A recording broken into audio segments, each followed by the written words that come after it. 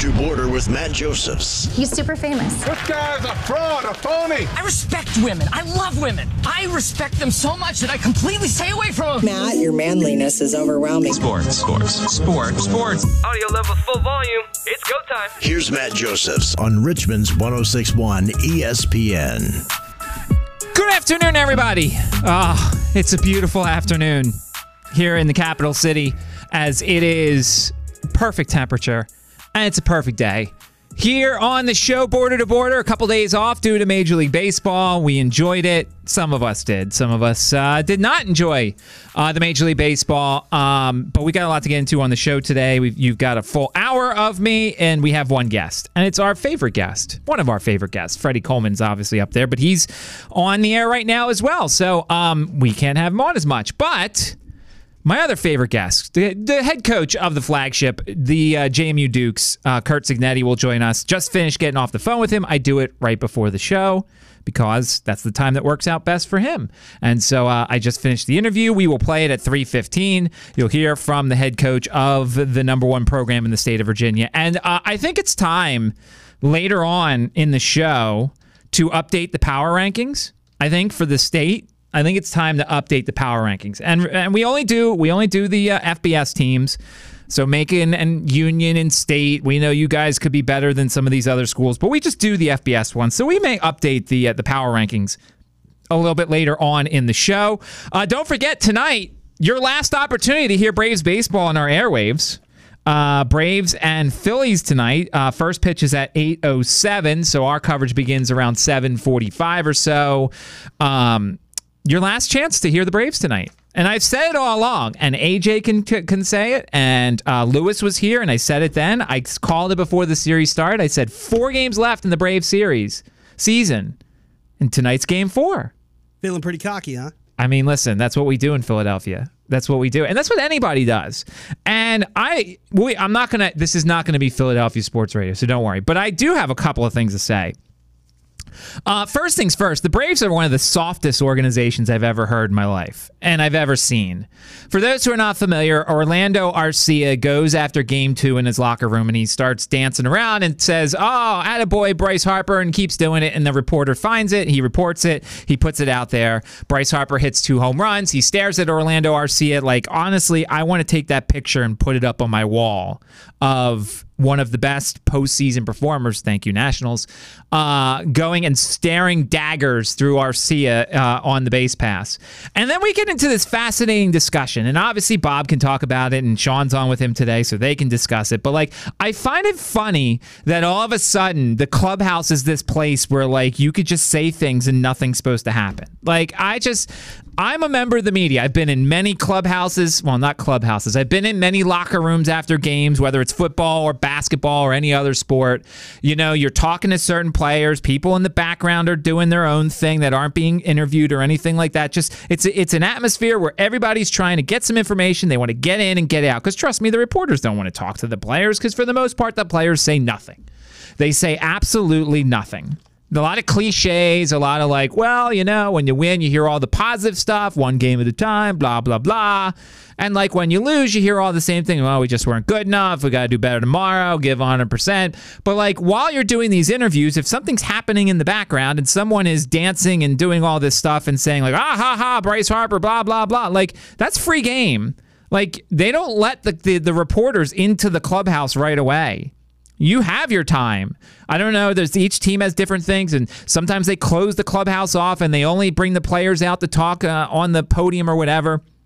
But like to hear Travis d'Arnaud come out and be like, well, it's the sanctity of the clubhouse and this stuff shouldn't come out. Like, seriously? It shouldn't come out? Like, when there's reporters in the room who are doing their job and trying to get quotes and report what they see in the locker room, like, how about for those 20 minutes you don't act like an idiot? How about for those 20 minutes you sit there, act professionally, and you stifle your laughing at the opposition? I just think it's fascinating to hear from Orlando Arcia and to hear from Travis d'Arnaud and to hear from the wonderful Braves announcers. Like, this stuff shouldn't get out. And there was an awful announcing article today that says members of the Atlanta media are defending Orlando Arcia. Like, seriously? We're defending a guy acting like a moron? And then it gets out, and he's like, "Wow, no, I don't know, no." That's number one. And then number two is I hate all these people who are coming out and they're like, we need to change the format of the playoffs. Like, there was a stat today on the SportsCenter account that says the 5 best records in Major League Baseball went 1-12 in the postseason. So let's examine this logically, okay? Number one's the Braves. Braves just ran into a really good team. The Braves last week had exhibition-type games where they got pitchers pitching against hitters, and they had the hitters, and they had the crowd come in, and, like, they stayed ready, okay? So they faced a really good team this round. The Orioles, unfortunately, got swept. The Orioles were really young, really poor pitching-wise. Like, yeah, Kyle Bradish is good, but, like, they were almost a year ahead of schedule. And the Rangers clearly were a better lineup. Their starting pitching was good enough. The Dodgers got swept. The Dodgers are the most overrated, overpaid, whatever. You saw Clayton Kershaw. He did what he does in the postseason. Like, it's not like the Dodgers have this long postseason history the last couple of years of just going to the World Series year after year after year. Like, this is a thing. This is under Dave Roberts. They just don't do well.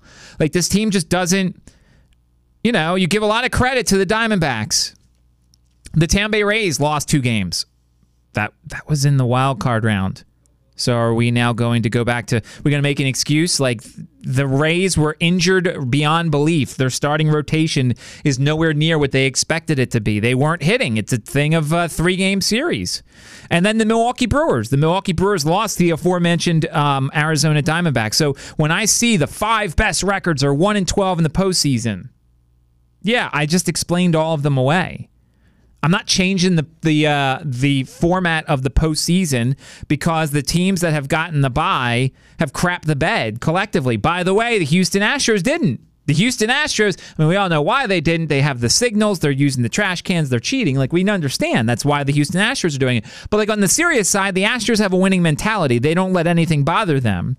They have veterans. They've been through everything. They've been through bye weeks. They've been through cheating scandals. They've been through every single thing that you could possibly go through if you're the Houston Astros. And guess what? They won their series. Okay. Like, you can't tell me that this time off is a big deal. Here's the thing. You can use that excuse for the first game, but most of these teams played a day or two later. They're right back into the rhythm of anything. By the way, here's the other thing. What is it? It's 4 days for the All-Star break, right? It's 4 or 5 now, I think. It's especially if you don't play in the All-Star game. Because it goes... They play that Sunday, then they have Monday off. The All-Star game's Tuesday. They have Wednesday off. They have Thursday off. And I think they maybe had Friday off. I don't think they had Friday off. So that's 4 days right there that they're off and not playing baseball. No one complains then. It annoys me. Complaining annoys me to no end. Because you could claim rust game 1. You can't claim rust in game 2. You can't claim rust in game 3. You can't claim rust in game 4. You just can't. Like, that's just it. So everybody's like, we need to change the format. We need to change format. No, we don't. Figure it out. Figure out what to do during that time. Most people, and I brought this up, and obviously the sports are different. Football teams love the bye week. Obviously, sports are different. Physical, whatever. The NBA, if there was a bye week, they'd love to have the bye week. So I'm tired of it, and it's a lot of the Braves fans who are like, oh, we should have been playing Arizona. Who's to say you'd be beating Arizona now? Like, that's cool. To me, the Braves' heads are in all the wrong places right now. And then you got Spencer Strider, who a couple months ago came out and said, now, I still don't think this is 100% serious. But, like, there was a clip that came out where it was like a kid reporter asked Spencer Strider, do you have any hot sports takes? And he said, I want to go back to 2020 and have no crowd, no fans. No fans behind the dugout, no fans lower deck. If you want to have an upper deck fan base, like, that's fine. Like, if you want to have people outside the stadium, that's fine. But, like, no fans in the building. Just wait until Spencer Strider sees what tonight's going to be like. You don't go and drop a grenade like that in Philadelphia and expect them to be like, oh, well, we're going to completely ignore that. I can't wait until Spencer hears his name chanted over and over again, and every pitch is scrutinized because Philadelphia is a home field advantage. But it's just, I don't know which thing annoys me more, the fact that we pretend like the clubhouse is where like you could say anything, like, and then, or the fact that we want to change the Major League Baseball playoff format because the good teams are losing. This just in, the good teams losing in the NCAA tournament, it's a good thing. It's a great thing. We love when it happens. I like when it happens in any other sport. The 8 beating the 1, the few times it's happened in the NBA or the NHL, whatever it is, like the upsets are great. All of a sudden in baseball, it's like, ooh, we got to change the format. No, you don't. Think about it. Get through it. Figure it out. Play better. Your pitchers are as healthy as they could be. Here's the thing. And then we're going to break because I'm going to play the Curt Cignetti interview. It's already taped. Here's the thing. The Braves are able to set up their rotation. They get the opportunity to pitch both Spencer Strider and Max Fried 2 times apiece. That's an advantage. They get 3 of the 5 games at home. That's an advantage. The other team, in theory, could have used a lot of their bullpen and had to use their 1 and 2 pitchers to get to this round, so they start with the 3. You know what the thing that people should be complaining about is? We had 3 off days in this series. We had 3 off days. Or 2 off days, whatever it is. We had multiple off days in this series. That's what you should be complaining about.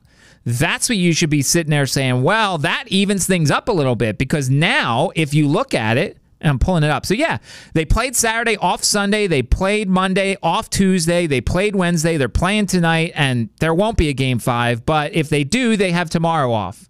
That evens everything up right there, because now the Phillies could potentially start Zach Wheeler twice. That's where your problem should be, is with the schedule here, that they're not playing more quadruple headers or triple headers or whatever. That's where your problem should be. Not the format. It should be the fact that there's 3 days off potentially in this series, and that's the great equalizer. That's why the Phillies in Game 1 were able to start their pitcher, have him go 3-ish innings, and then just put every ace reliever out there back to back to back. But instead, we're complaining about the format. And we're complaining, last thing, we're complaining about Bryce Harper doing the throat slash. I don't love the throat slash. The Braves do the tomahawk chop. What's wrong with the throat slash? I mean, in theory, it's not.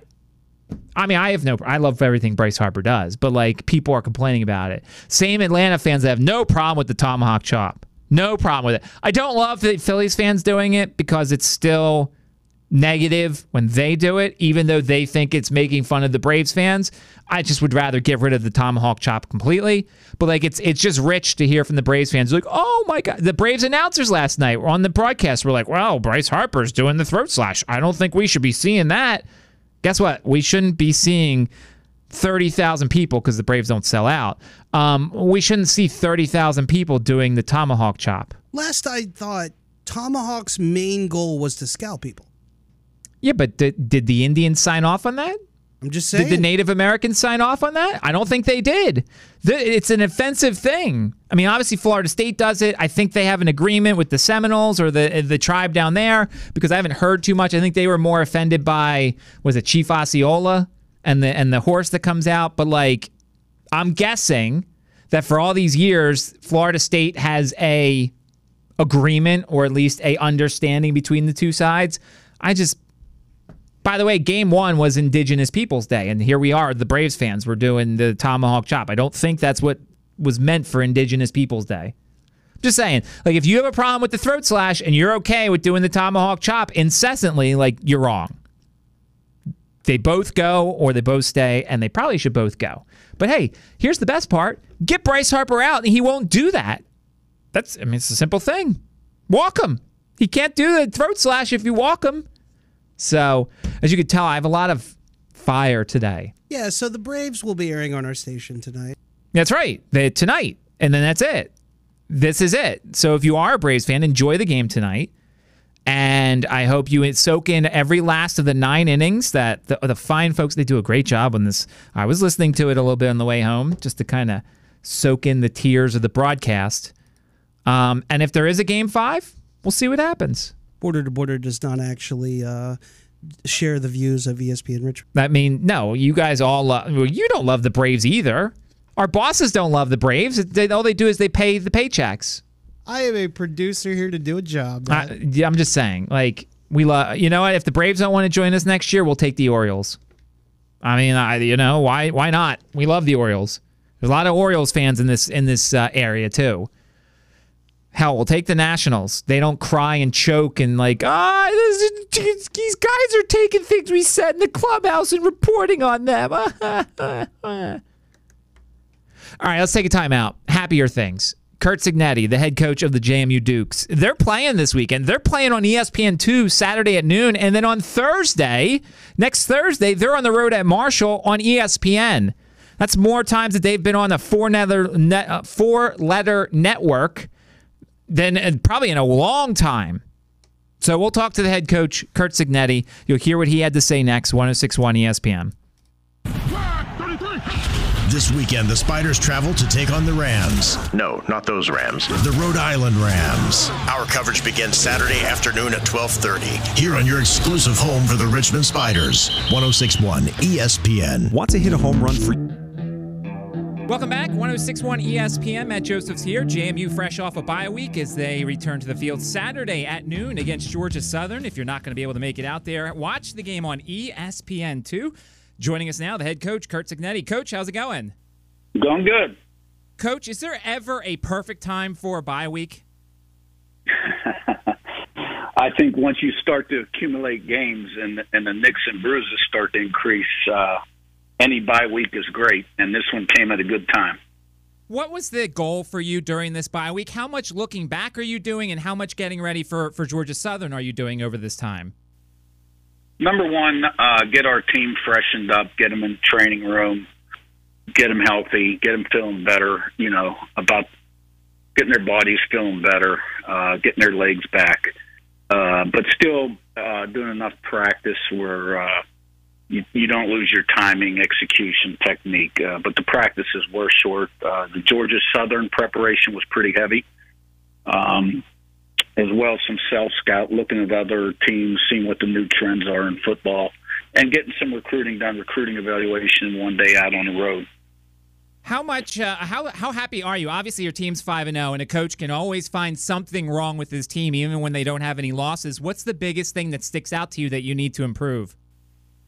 Well, we haven't played a consistent four-quarter football game yet, and we need to get that. We're playing a quality opponent this week, a good team that beat us last season, coming in here very confident. And in all three phases, we have to start, finish, but maintain, a high level of play throughout the game. We've had these excellent starts. I think we're outscoring people 58-7 in the first quarter. But we have not started the second half well and not always finished the second quarter very well, which in the past we've always done that well. So I'm looking for improvement there. But the most important thing is finish the game. I've also seen you mention the third down stuff. Are there drills you can do in practice to kind of hone the third down conversions, or is it just something that you just got to call the right play and execute it?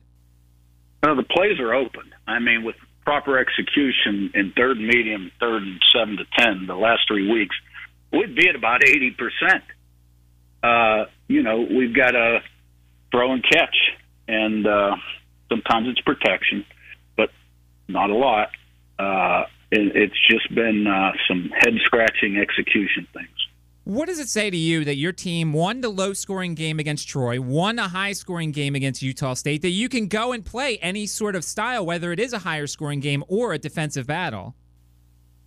Well, and those are, quality teams on the road. I mean, Troy's a conference champ, and, Virginia's a Power 5 team. And Utah State's really played well since our game. And I think what it tells you about our guys is crunch time, at the end of the game, they find a way to play their best and find a way to get it done. And a resilient group, and, that's important. You've talked about it that in the past, even before you, this program had a winning mentality and just made winning plays. What does it say to you that that's still continuing under you, that even when your team's not playing 100%, they're still managing to win ball games? Yeah, well, we're playing 100% effort. We're just not 100% execution.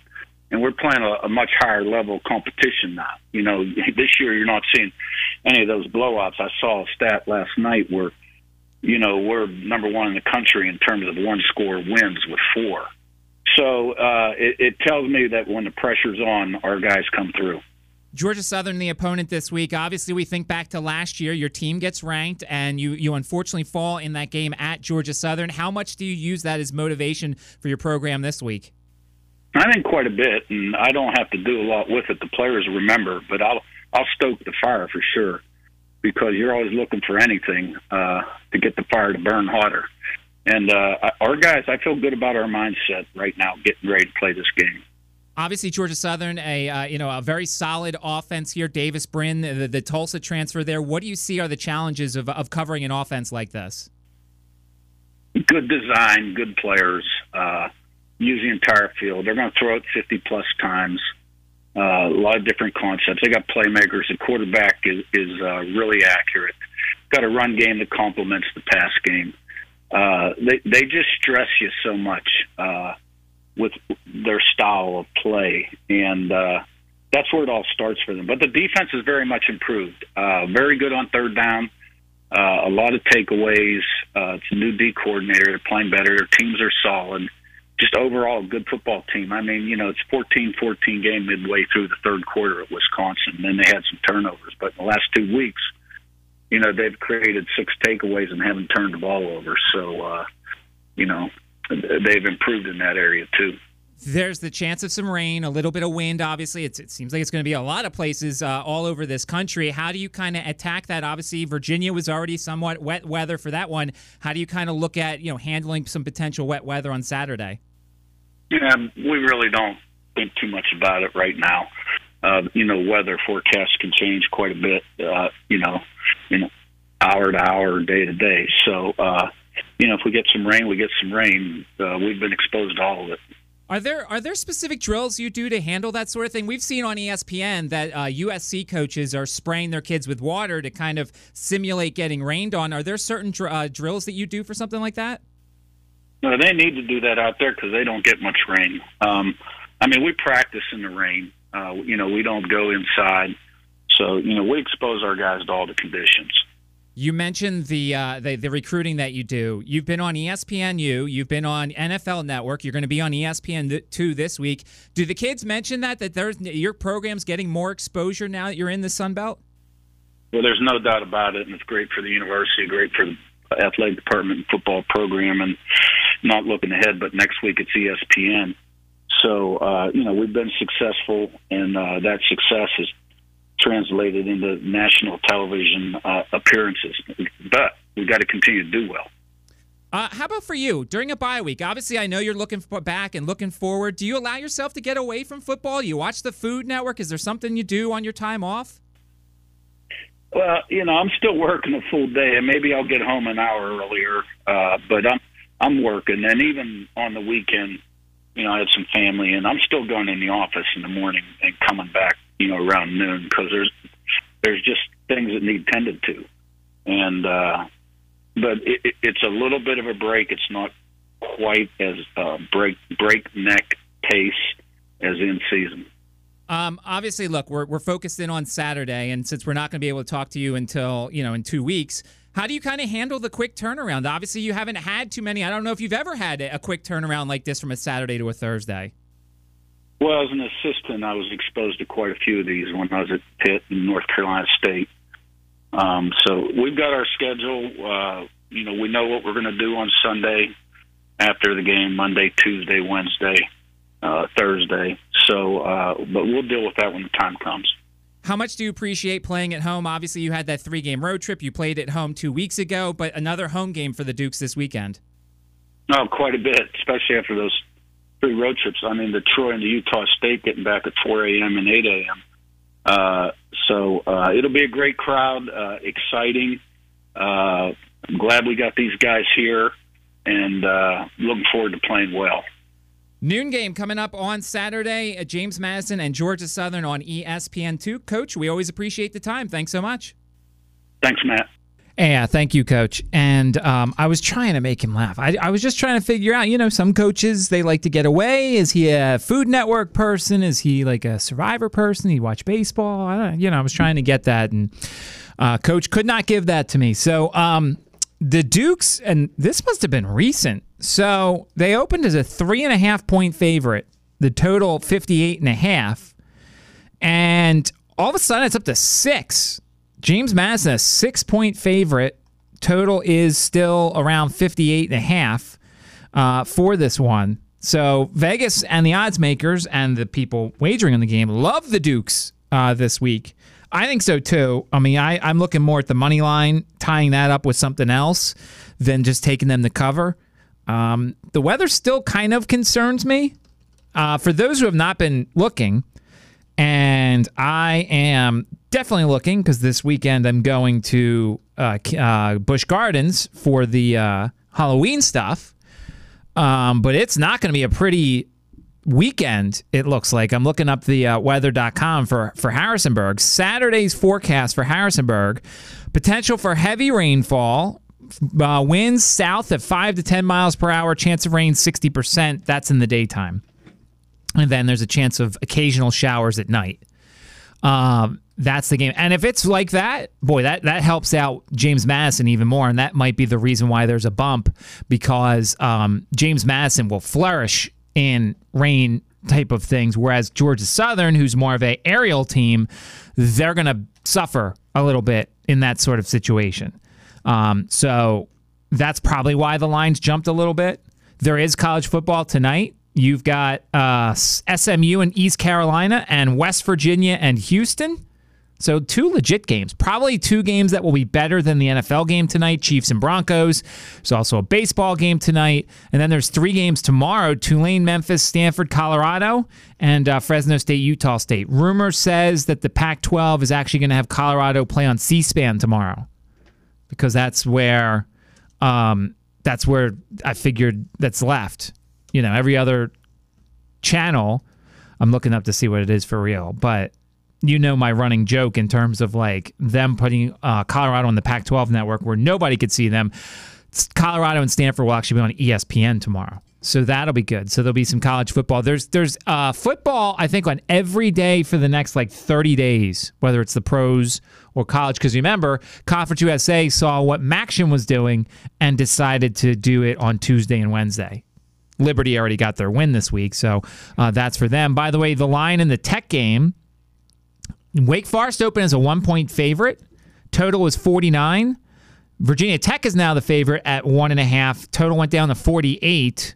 Once again, the weather in Blacksburg will also probably be not necessarily the best. I'm looking it up now. There is a 50% chance of rain and slight wind for that one. So you've got Virginia Tech. We'll get more into that game tomorrow with regards to who I think is going to win, Virginia Tech or Wake Forest. I think it's a good matchup for Virginia Tech. I think if the Virginia Tech that showed up 2 weeks ago against Pittsburgh shows up there, they win this game rather easily. If the team that plays on the road shows up in this one, they're going to struggle. Wake Forest is not good this year. Mitch Griffiths, who we talked to at ACC Media Day, just hasn't succeeded as much as his team would like him to. So we'll see what happens there. Old Dominion is off, and Virginia is off this weekend. And, of course, Richmond is at Rhode Island, VMI at the Citadel for the Silver Shako. And I'm looking to see, I think William & Mary has a bye this week. So they are off this week as well. We'll do more college football tomorrow as we get you set for the weekend ahead. Let's take a time out. Coming up, I want to update my power rankings for the main state schools. No VMI, no Norfolk State, just the main schools in the state, the top 7. We'll update that. Plus, Big Game Boomer just tweeted out the top 50 worst coaching hires in college football of the 21st century. One state school made the list. We'll tell you who was one of the top 50 worst hirings of the 21st century. You probably can guess who it is, but we'll do that next. 106.1 ESPN. They took care of the Black Bears. Now their sights are set on the Rams. Hey, it's Bob Black. Richmond football's coming off a high-powered win over Maine. And now it hits the road Saturday at Rhode Island. We'll bring it home to you on the air at 12:30, kickoff at 1 on the home of the Spiders, 106.1 ESPN. Ask Sherwin-Williams. Welcome back. 106.1 ESPN. Matt Joseph's here, taking up to 4 o'clock. You know what we do tomorrow. Tim Murray will join us, Avicen, and Joe Sheehan will join us to start previewing the LCSs, as it'll be the Eagles and the Phillies and the Diamondbacks, and the Rangers and the Astros. I'm setting myself up here for everybody to laugh at me tomorrow, but I don't care. I mean, you should know by now that I can take it as much as I will give it out to the listeners. It's I fine. almost have to root for the Phillies right now. No, you don't. You could. It's fine. I'm willing. Look, everybody can come at me. I'm fine. It would be very Philadelphia of them to lose the next 2 games, but I'm very confident that Spencer Strider will come out. He will struggle. It'll be like a 4-2 game, and the Phillies will win. I'm fine with that. Listen, I think I like to think that for my hour of this radio show, I just like to have fun. I'm just like everybody else who's listening, because guess what? When I leave here, I listen to sports radio elsewhere. So I like to think that I'm having fun with everybody. I mean, this is what we do. If you're not having fun doing this job, then you don't belong in this job. So, and by the way, I am very kind during Eagles Commanders week. The Eagles won. Did I come here Monday and laugh the whole time? And did I guarantee an Eagles victory? No, I didn't do any of that stuff. I should have? Is that what you're saying? Yeah. No. I just want to see this energy with basketball season is all I'm saying. Yeah, well, no, there is none. Until the Sixers get rid of James Harden, I don't care. They don't exist. The Flyers start tonight. That you can get more. If the Flyers are ever actually good, I will taunt some Caps fans. I mean, the Flyers still manage to beat the Capitals even when they're terrible, but no one talks hockey trash. I know. There may be, come college basketball season, joking trash talk when Temple plays VCU. Temple, is that a college? Yes, that is a college in Philadelphia. That is. There may be some joking, but that's because I love VCU, I love Temple, and therefore, they know. They know when that game comes around, or if VCU plays Syracuse, what was it, 2 years ago, when I hated that game because Syracuse couldn't stop them, and it's my alma mater. So, I think Braves fans can take it, and they'll dish it back at me when there's a Game 5 on Saturday. They are good fans. I hate the Braves, they're not. But I like their fans. No, they're not. They didn't sell out. You could buy tickets at the door for games 1 and 2. I meant here. I don't know about Atlanta. Oh, here, fine, yes, because of the Richmond Braves. They're not Braves fans because they want to root for winners. They root for because the Braves were the affiliate. There's probably a lot of Giants fans here. Which, how long ago have the Braves been out? Oh goodness, the Richmond Braves. Yeah, it's been a long time. It's been some time. Is it my whole adulthood? I think it looks like 2008. 2008 was the end of the Richmond Braves. So 2009 they moved to Gwinnett. And then we brought the Squirrels in, which is great, which breeds some Giants fans here, I'm sure. And then if the Squirrels leave, which we hope they never do, we'll get the next team in here. So, no, I don't agree with you. The Braves fans around here, I don't mind them. The Braves fans down in Atlanta who don't sell out the stadium, who allow a lot of Phillies fans to show up, who do the tomahawk chop, who were sitting behind home plate games 1 and 2 and didn't show up, those people I don't like. The people here, fine. Okay, we had the affiliate here for the longest time. I can understand that. I certainly can understand that. If Philadelphia or Pennsylvania, my area, had an affiliate for a different team other than Philadelphia, which is the logical thing, then it would be different. But spoiler alert, I was a Braves fan growing up. Here's the reason why. A, those pitchers. TBS, the Superstation. When I grew up, the Phillies were terrible. My dad didn't push the Phillies on me like he pushed the Eagles, the Sixers, the Flyers, whatever. So I was a Braves fan. Part 2 is I was a pitcher. I pitched in intramurals. I wasn't good enough to make the high school team or anything. And when you think pitching, back when I was growing up, it was Maddox, Avery, Glavine, Smoltz. Steve Avery was my favorite of them all. Although who didn't love Greg Maddox, but Avery was my favorite, even though I was a righty. So when I grew up, I was a Braves fan. And so, yeah. And then, I started to be like, I can't root for this team anymore. So then I became a Marlins fan. And then the Marlins had a couple fire sales, and I was like, all right, screw this. I'm just going to go home and be a Phillies fan. You lucked out. I did. But so that's my fandom history. So I was a Braves fan, but I'm not anymore. And now I think the Braves are a bunch of whiny you-know-whats. All right, so I updated my power rankings. I probably should have kept the last one we did. The last one we did was probably week 1, after the week 1 games. And we're only doing the Power 7, so no Norfolk State, no VMI, no Division 2, no Division 3.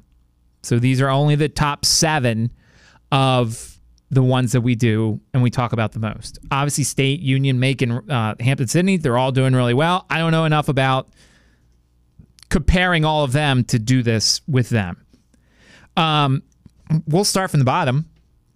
Number 7 is the Virginia Cavaliers. I still think that they're not very good. The William & Mary game doesn't make me think that they're better. They don't have a lot of wins left on the schedule. And until they put in Anthony Calandria, I'm just not there. They play at UNC next Saturday, and then they play at Miami, and then they get Georgia Tech, and then they get Louisville, Duke, and Virginia Tech. That is rough. There's maybe one more win there. So Virginia's my worst team. Number 6 is Richmond. I mean, Richmond's pulling out wins left and right, but they've got quarterback injury issues. The defense has been good, not great. So Richmond's down there. Somebody has to be down there. The Spiders think their quarterback issues are solved? I don't know. You'd have to ask Bob that. The Coleman kid was, obviously he threw 6 touchdown passes last week. So he did it for 1 week. We'll see what happens. Now that there's more and more tape coming out, will they be able to fix things a little there? I like Wickersham. This kid's good too, but I like. Nobody's saying what's going on with his injury. They always say he's available in an emergency. So I don't know what's going on there. There's a shroud of mystery, which I'd love to see a standard injury report in college football, but we'll never get to that. So Richmond's number 6. We're going from the bottom. Number 5, Old Dominion, who has surpassed or is almost surpassing their win total for the season. It was 3.5. They've got 3 wins. They have off, but they also have a really tough schedule. They play App State, JMU, Coastal Carolina, Liberty, Georgia Southern, and Georgia State. That's not looking good either. That is, record-wise, that is 3-3, 5-0, 3-3. Coastal's better than 3-3, and so is App State. Liberty is undefeated. Georgia Southern's 4-1, and Georgia State is also 4-1. We'll see. I think they may steal another one of those games. They'll be in all those games. That's what's crazy. Yeah, they'll be in it because they've played a lot of close games. Every game except for the Tech one has been one score. That unfortunately includes Texas A&M Commerce. So that's number 5. Number 4, Virginia Tech. At their best, they move up. At their worst, they are the worst. Consistency is my problem with Virginia Tech. They've got the weapons. They've got the offensive guys to be able to do something. They just have to actually do it. And we'll see. They need to win this weekend against Wake Forest. And I think they probably will. They're, somewhat disappointing, though. Number 3, William & Mary takes a step back. They were number 2 before. They're number 3. Losing to Virginia is unacceptable. No, I'm just kidding. But they now have 2 losses on the season. There are some things that William & Mary needs to fix. Obviously, they get a bye week. They'll be able to try and do that. We'll see what happens. Number 2 is Liberty. Liberty is a good team, but a lot of their undefeated record is based off one of the easiest schedules ever created in college football. I think if you look at what Liberty and who Liberty has played so far this season, and it's not their fault, there's nothing they can do about it. They didn't make their schedule. This is one of those things where over time they've took care of some of these non-conference games. Bowling Green, New Mexico State, Buffalo, Florida International, Sam Houston, and Jacksonville State. That's Liberty's schedule. And the toughest game is Jacksonville State, and that was last week, and they won 31-13. Which means they're a good team. They are just, I think, a product of an easy schedule. They're back in action next Tuesday against Middle Tennessee before the huge game against Western Kentucky on Tuesday the 24th. And, of course, we all know who number 1 is. It's the flagship. They haven't Virginia lost. Union. Well, they would be. Well, actually, Virginia State would be ahead of Union because State hasn't lost and Union has a loss. But the flagship, it's James Madison. They haven't lost yet. They've literally gone through a 3-game road trip, 3 straight on the road, came out of it and winning every game differently, and then they come back home and take care of South Alabama. I expect them to win this weekend. I don't know where JMU loses the rest of the year.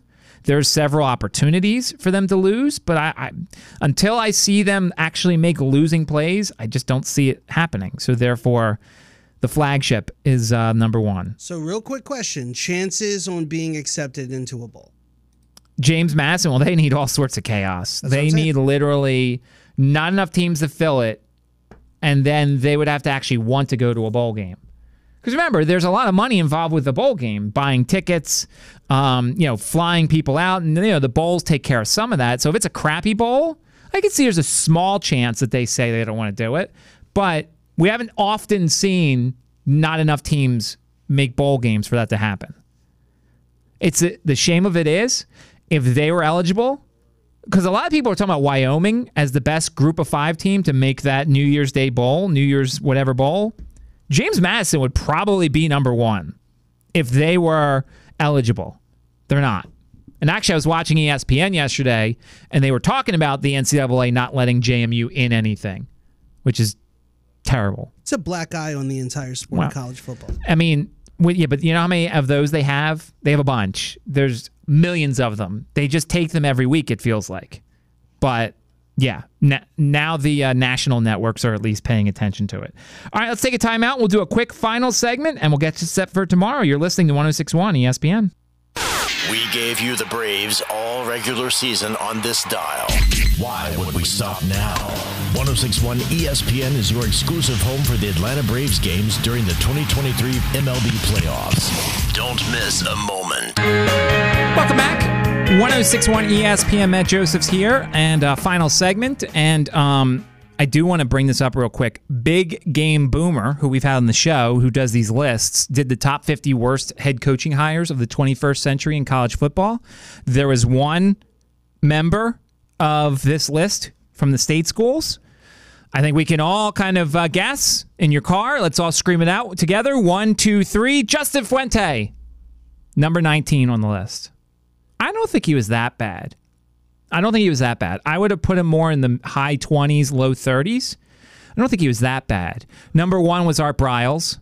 Number 2, DJ Durkin in Maryland. Number 3, Chad Morris in Arkansas. Number 4, Scott Frost in Nebraska. And number 5, Jeremy Pruitt in Tennessee.